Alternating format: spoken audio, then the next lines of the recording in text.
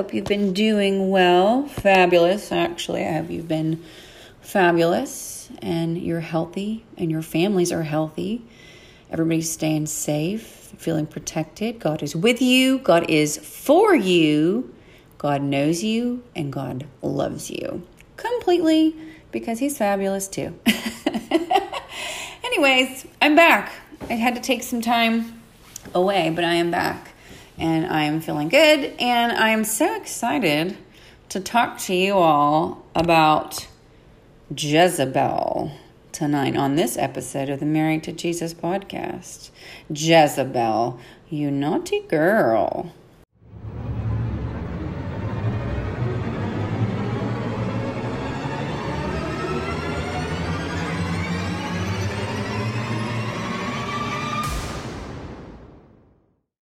Who was she? Did she do it? What did she do? Who did she do it with? Is it true? Jez, what happened? What happened in her story? Was it Colonel Mustard in the library with a candlestick? I mean, where did this all go down that this story is in the Bible for God to teach us about it? Jezebel and her wicked husband, King Ahab. Whatever happens next in this story, as we talk about this character, the one thing we all know about her is that she was angry. She was angry. Again, who was the murderer? Was it Mrs. Peacock in the kitchen with Professor Plum? I do not know, but we are going to find out tonight all about Jezebel and her story. And does she succeed in her murderous plot? Oh yeah, there's lots of drama in the Bible, and you came to the right place to hear this story about this woman and what happened to her. Here's where it all begins. 1 Kings chapter 21. Ahab came home one day to his wife, and he was all downcast, sulking, and displeased. And he felt this way because of something somebody had said to him. This person was Naboth, the Jezreelite. And Naboth refused to give King Ahab the land that he asked for. And so this is Ahab. He's coming home to his wife. And I'm mad because he said, I will not give thee the inheritance of my fathers. Which basically means like, no, you ain't getting my money. You ain't getting no. He doesn't say more of my money. He never says he gave him money before. He says you ain't getting no more of my money. Okay. And then he lays down. So like this guy is so upset. Ahab is so upset. He actually goes and lays down on his bed. He's pouting, right? So he's pouting at this point. And he turns his face away and he won't even eat. Like, I'm not coming to dinner. I'm not going to do anything. I'm not going to go anywhere. I'm just going to lay in bed and sulk. This is King Ahab. Just painting the picture clearly for everyone here. And now we see scene 2 in steps Jezebel. When she hears this as he comes home. And she says, why are you so sad that you haven't even eaten? Like, what has happened to you that you're not even eating? Like, wow. And he said to her, what happened? I asked him for his vineyard. He was even going to give him some money. And, that he would even, give him even more land. Like, he was bargaining with him. He was trying to make a deal with this guy. Like, he was trying to do business with him. And the guy would just have nothing to do with it, basically. He's like, no, this belongs to me. This belongs to me. Thank you. And so he answers. And he says, no, basically, I will not give you my vineyard. So, he lost that battle. He didn't like the way it ended. He comes home. He's complaining and moaning and whining to his wife. Now, this is where we figure out who she really is. She says, are you not the governor of the kingdom of Israel? And then, to make matters worse, she follows that up with, oh, be happy. Let your heart be merry. Arise, have some food. I will give you the vineyard of Naboth, the Jezreelite. Like, oh, who's going to mess with me? Oh, and it sounds a little innocent the way I'm saying it, but what was she thinking? Ooh, what was she thinking? That is always a key factor in court cases, is intent. Was there intent? Was there premeditation? What was she thinking about? Is there a story that goes before this with her and Naboth? Well, Naboth's name actually means, it comes from a shorter word in Hebrew that, I mean, to me, I'm just going to be like knob. It sounds like knob, like a doorknob. But its definition means a priestly city.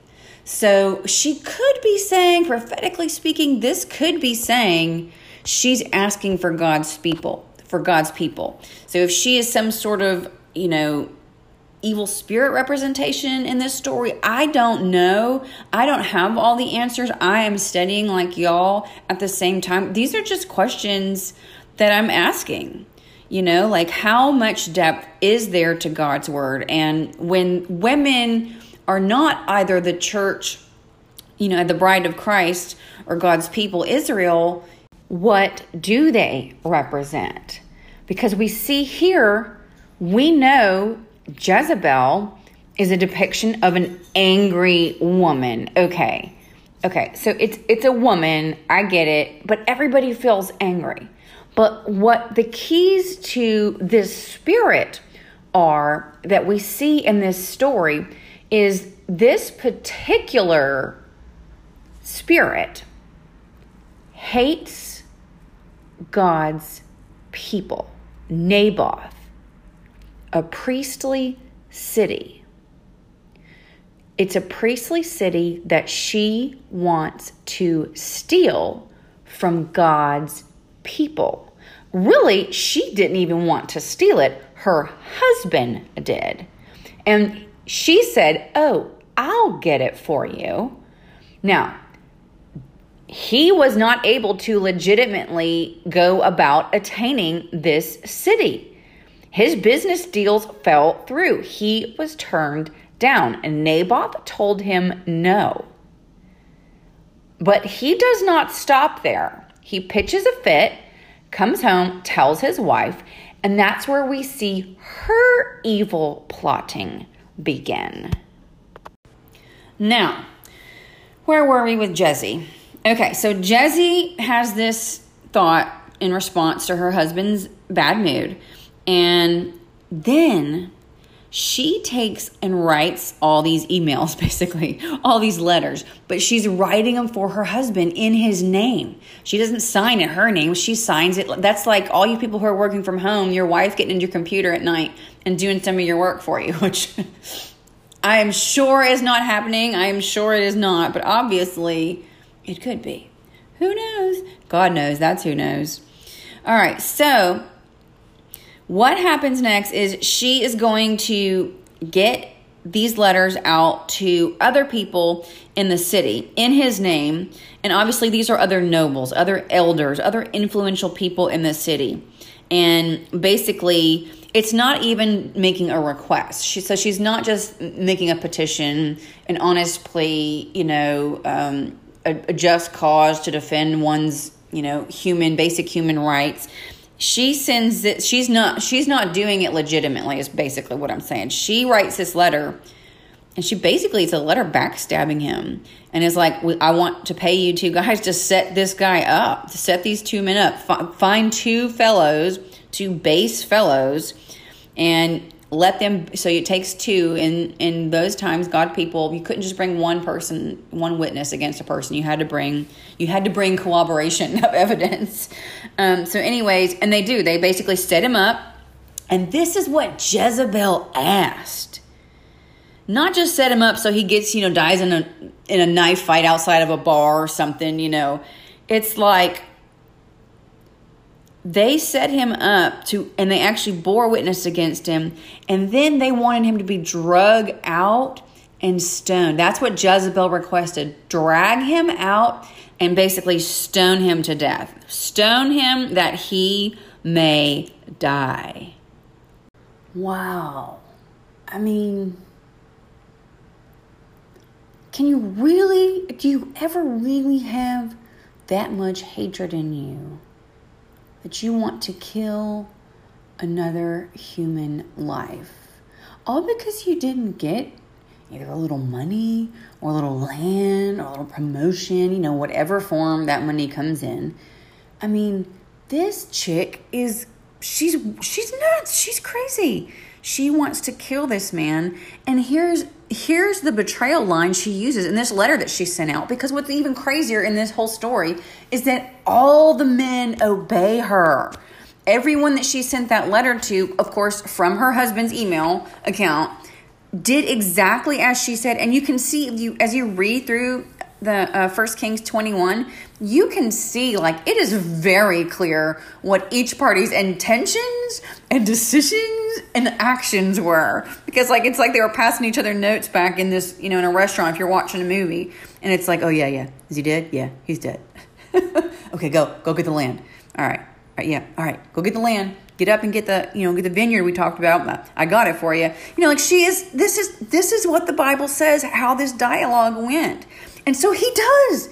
He gets up. He does. He doesn't do. It doesn't say the Bible that he does happy dance, but I'm pretty sure this guy had on his Hugh Hefner looking robe and bath slippers, and had just gotten fresh out of the shower. After washing his hair, looking fresh and clean. Okay, honey, I'll go get my vineyard you got for me. After killing a man, all in the name of the Lord is what it says. Naboth, the lie was that people said that you curse God and the king. What?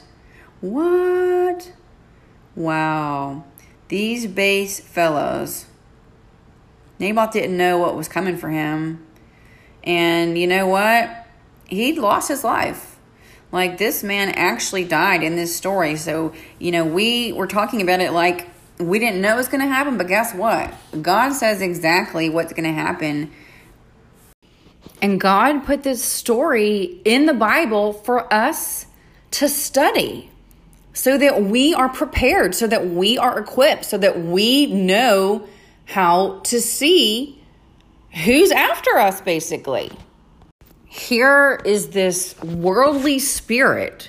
This woman has this spirit that as soon as her husband complains he didn't get what he wanted, she only says the words in the story, I'll get you that vineyard. But we see from her actions and then the deeds that are carried out that she intends murder.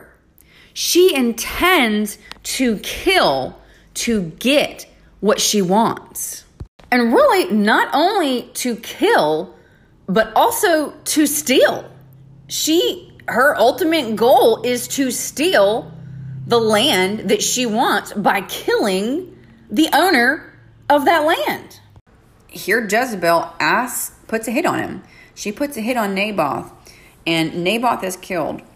He loses his land because this guy goes, King Ahab and Jezebel are going to take it. But is not where this story ends. There's more to us discovering what this woman's heart, her mind, and her spirit are really like. And that's where the next character in this story shows up. In those days, Elijah the prophet, the Tishbite, was dwelling in the land. So then what happens next? This is where it all just really, it just goes really, really downhill from here, folks. This is a very tragic story. So we know Naboth is killed. And so then the Lord speaks to Elijah. Elijah shows up on the scene and basically pronounces judgment on him. And Ahab, definitely shows his true heart, his true intentions, and his real attitude towards authority when Elijah comes and, gives a word from the Lord. Because Ahab, so Elijah pronounces the judgment of God on Ahab. And then as soon as Elijah says this, Ahab basically just says to him, "Oh, so you have found me out, my enemy." I mean, this guy has absolutely no fear of God. Ahab has no fear of God. This is God's divine authority, the prophet that has come and spoken a word to somebody. And Ahab kind of just laughs him off, laughs in his face as if, who are you to correct me? Who are you to tell me what to do? Who are you to tell me what's right from wrong? And that's really the spirit of the world, is you don't get to tell me what's right and wrong. I get to decide what's right and wrong. But no, there is a holy God who determines right from wrong. There is a holy book that has laid down the laws of God that are eternal and what will always be good and true and right. It is a book of truth. It is a book that cuts and divides falsehood from truth, spirit from soul. I mean, it is a perfect work of art. It is a perfect piece of literature. It is a perfect scribe of God's holy thoughts and mind and words. I mean, it is infallible, it is unbreakable, it is incorruptible, and God's word will change people, and no one can change God's word without being broken. So this is how Ahab responds to someone who comes in the name of the Lord, a known prophet, a known authority in the land, a known even judge in the land, has come to this man's house to pronounce judgment, to expose his wicked deeds. And Ahab, Jezebel's husband, laughs him off. Now we're seeing not just the spirit. See, the woman gets the rap. Jezebel gets the bad name. Oh, Jezebel. I mean, you hear preachers say that and talk like that, but half the time they're the ones drooling and slobbering after that beautiful woman, because they tend to just put it on the pretty women, and they don't realize it is the man, it is the head. In this case, it is Ahab. It is his spirit that is coming from the top down into this woman. And he also has no reverential fear of God. He is living for himself. He's not saved. And you see, because he is submitted to the spirits of this world, to false gods, to the idol of his own belly, to his own whims and fancies, that his wife, who also doesn't know God, is obeying him in all things instead of the Lord in all things. And they're willing to kill, steal, and destroy. Whose spirit is that? It is not God's, to get what they want. And when someone comes and tries to tell them, "Thus saith the Lord," they laugh in his face. And that's not even where the story ends with Elijah, because Ahab responds to Elijah this way. But Jezebel also basically has responded to Elijah before and threatened to kill him.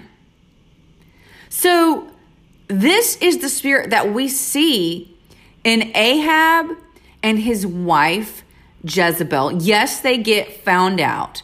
Ahab does, I think he eventually repents, because he sold himself to do evil in the sight of the Lord, and he was incited by his wife Jezebel.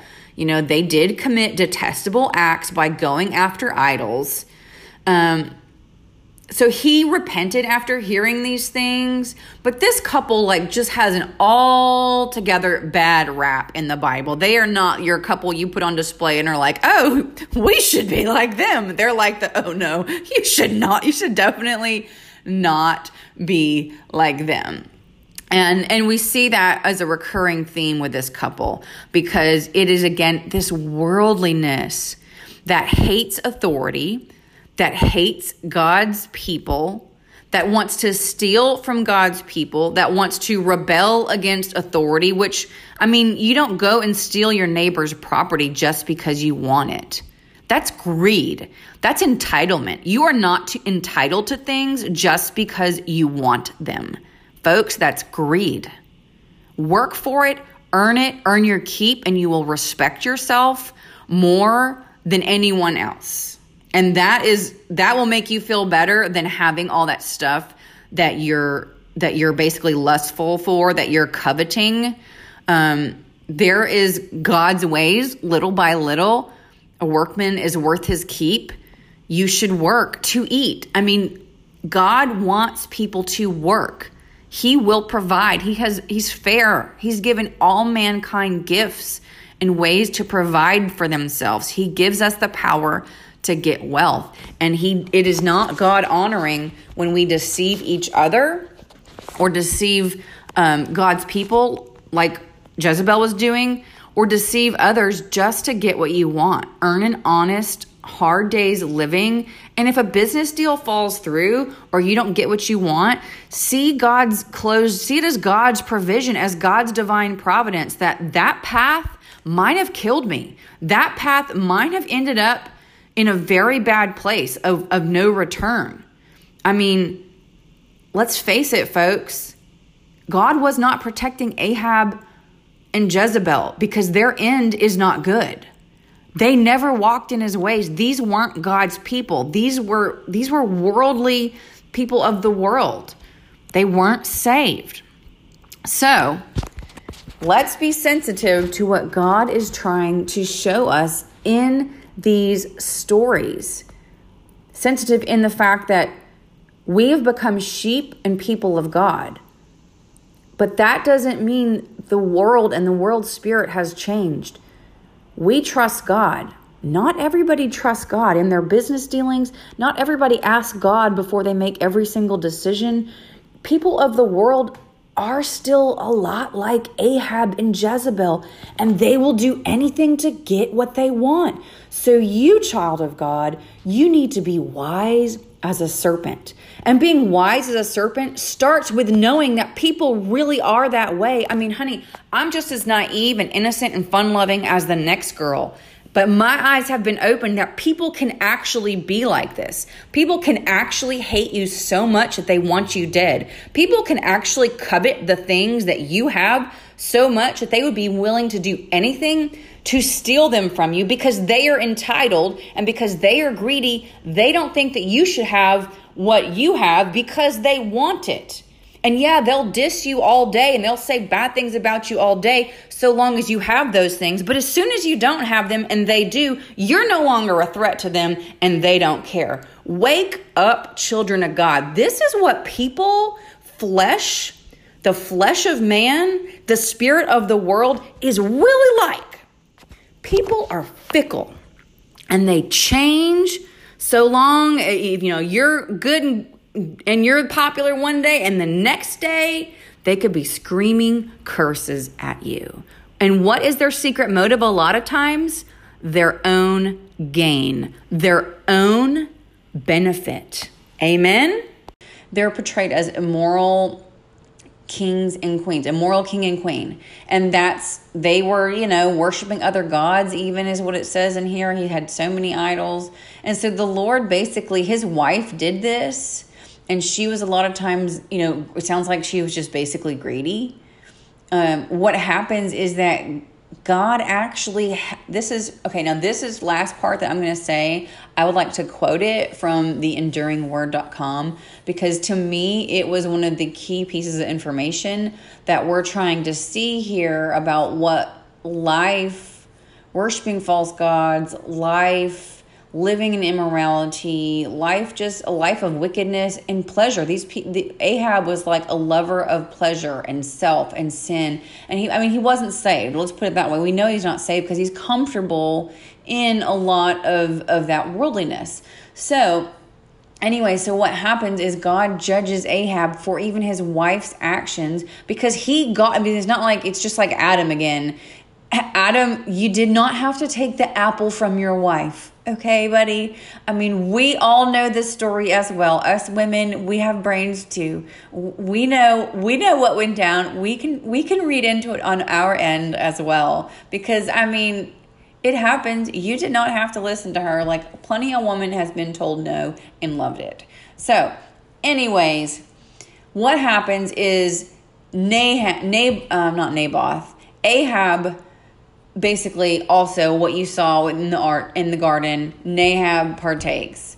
And he's greedy and he wants this land, and he didn't care what it costs other people around him. He is going to take possession. And so he does, and that's when Elijah shows up, and he says that what Enduring Word says, and I quote, that God clearly held Ahab responsible. So all of his evil sins that his wife committed, God clearly held Ahab responsible for this sin as husband, as king, and beneficiary of this crime.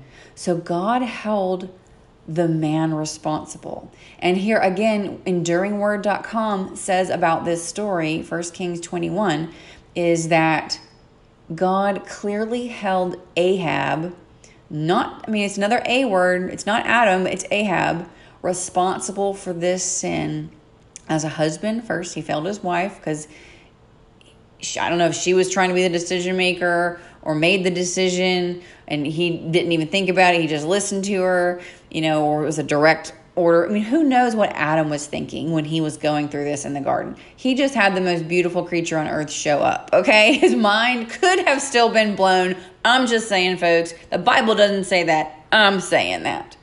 And I'm trying to make this podcast a little bit funny and a little bit hopeful because I feel like this story just is all around sad. The people in it, the characters, their lives, their hearts so bent on doing evil and being wicked. They obviously probably do not have God's spirit and the love of God in their hearts because they're hating. They hate, they murder, they want to kill.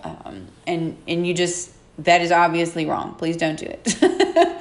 So anyways, what we also see is that Jezebel was successful in her plot. It was Jezebel. It was in the vineyard, and it was premeditated, and there was intent to kill, and there were even hired hands.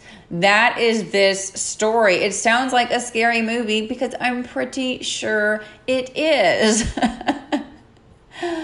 So, anyways, boys and girls, thank you so much for listening to my podcast.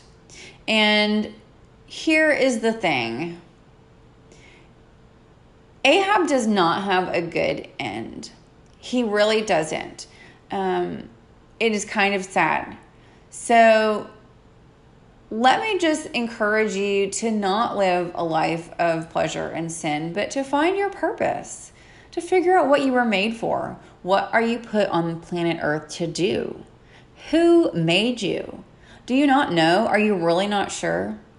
Well, there is a God who created this world and created you, and he loves you, and he knows you, and he knows everything about you, and he's good and perfect and holy, and he only wants good things for you. So I would encourage you to get to know him if you don't. His name is Jesus, the Lord Jesus Christ. He is our Savior. He is the Savior of the whole world. He died for everyone's sins. And I hope you have enjoyed Jezzy, the story of Jez, old Jez. I have no idea why she was so wicked. Maybe it was because her husband was so wicked. I do not know. They obviously were only happy if they were getting what they wanted, and living for self and living for pleasure and living for sin. Elijah, however, really was still, this was before he had a big, he went and pouted in a cave after this. So, but that's just men. Guys are sensitive. So don't try to kill them, ladies. Jezebel, take your hands off in Jesus' name and don't kill him. Ladies, honestly, he's not worth your life. You don't need to go to jail for any man. No matter what he wants you to do, say no. No, you are not willing to hurt people to get money. You are not willing to kill others. You are not willing to do whatever you have to do, throw people under the bus, whatever it is. You don't have to be that way. Anyways, there is a way out, and God loves you. You were created with a purpose. You were created for a reason. Jesus Christ died for your sins, and he rose again to prove that we were set free of them and that we have his righteousness, none of our own. Jesus could have even saved Jezebel and Ahab. But honestly, I doubt they ever got saved. I bet these two people never really gave their life to Christ, never came to know his love, and perhaps we will never even hear about them again once we get to heaven. Maybe we'll never even hear about and miss and be sad about the people who went to hell because they never accepted Christ. Maybe we won't even have that painful memory because heaven will be so wonderful, so perfect, so beautiful. Christ will be in full display in glory, crowned in honor. He will be everything. He will be perfect. We will need nothing, not even our flesh. God is coming back. Christ is coming back to rule. We will have, praise the Lord's holy day of rest, and we will dwell in that place for 1,000 years. This world is full of social distancing, putting up barriers between even you and your own household, your own family members, your own siblings, your own flesh and blood, your own children, telling them they can and cannot come home or be around you. I realize quarantine is necessary, but this is a free country still, I do believe. So what I would like to say to everyone who is isolated and has been isolated for a very long time, like me, with the exception of seeing my fabulous parents every now and then, is there is a party in heaven soon. And we're all going to be there having a great time. We are all going to be in heaven. If you're saved, we are all going to be in heaven having a party. And you're invited. You are invited to see the King at that party. This is your invitation. I am asking you to come. Come to Christ. Come to dinner. Come to the marriage supper of the Lamb. Y'all, I have never seen so many signs of God's judgment, and even just the earth itself groaning and ready to give up its dead, literally, because the amount of sin that is in the world. This place was not created to be a place of sin. And all of creation is groaning for the manifestation of the sons of God who will rule, who will reign, who, like Naboth, we have an inheritance. We have land. We have a portion in Christ Jesus. And I don't blame Naboth. I would straight try to protect the land too. No, it's mine. You cannot have it. No, you can't. No, you can't. I mean, and here it's trying to be taken from him. So just know bad things do happen to good people because Naboth lost his life. But no matter what has happened, no matter how evil you even are or have been in your past, there is redemption through the blood of Jesus Christ. Jesus can save you. Jesus can forgive any sin. And if you need a new head of household, if you have an amoral woman in your house, or you have an amoral man that you are married to, and you need a new head of household, you can marry Jesus. If you need a new man, you can marry Jesus. If you don't want that man, if you don't want to follow his leadership, but you're in a situation, marry Christ. God will take you as you are. Christ wants you. He gave his life for you. He wants to redeem you. He wants to save you. He wants to sanctify you. He wants to cleanse you. He wants to heal you. He does not want you to stay in the filth and the pig pen of the world. He wants to clean you up. And mostly, he just wants to love you. He doesn't want to change you. He doesn't want to put demands on you. He just wants to love you. You too can marry Jesus today. Jesus suffered and he died and he was buried for us. And on the third day, he rose again, that we should never perish.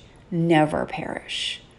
He holds each one of us in the palm of his hands, and he never takes his eyes off us.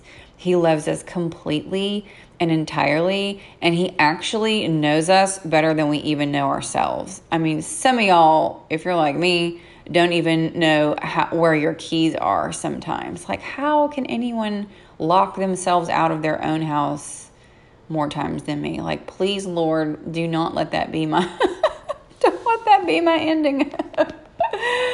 I have got to figure out a better way to do keys. So, anyways, but I did get the key to my heart right. I gave Christ the keys to my heart. I am saved. I am going to heaven. And I invite you to join me. I am she, married to Jesus.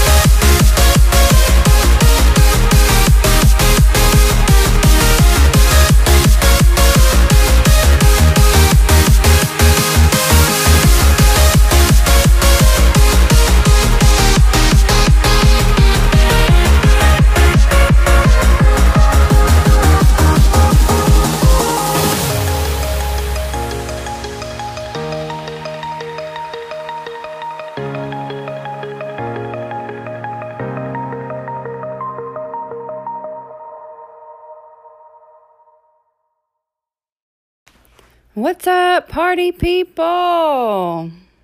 It's your girl. I'm she, married to Jesus. Thanks for listening to another episode of the MJ podcast. I am she, married to Jesus on Instagram is my handle. And I hope you are having a fabulous holiday weekend. It is beautiful here in Memphis, Tennessee. As I like to say, Memphis is the West Coast of the East Coast.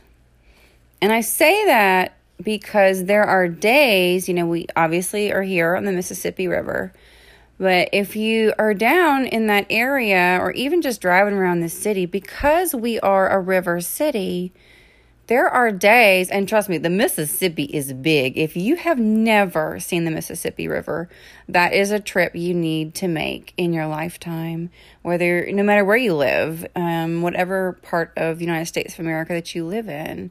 It is a sight worth seeing. It is a sight to behold. I love going over the bridge here in Memphis now that it's back open and seeing it. And crazily enough, my sister and I drove over that bridge. It was right after I moved to Memphis, and that was when everything flooded. And so the water was up. It was bizarre. It was crazy, y'all. We were looking like it looked like the ocean, and my sister and I were like, oh, like looking at each other. And we were like, I hope we're going to be able to get back over. Like, we didn't know, but we were already on the bridge. It was too late. We couldn't get off. So with a river that big in this beautiful river city, the great city of Memphis, Tennessee, that has so much soul to it, I do hope you will see that. And that's why I say there are days where you will feel like you're at the ocean or you're at the beach or you're just on vacation, because the weather can be so temperate and mild and cool. And there's just some really beautiful days here. So, NT Ways, God bless you. Enjoy your holiday. Whatever you do, make sure you rest and relax and spend some time with your family and the people you love. Take it easy if you can. I know a lot of people are working, and kudos, praise the Lord. Thank God you have a job.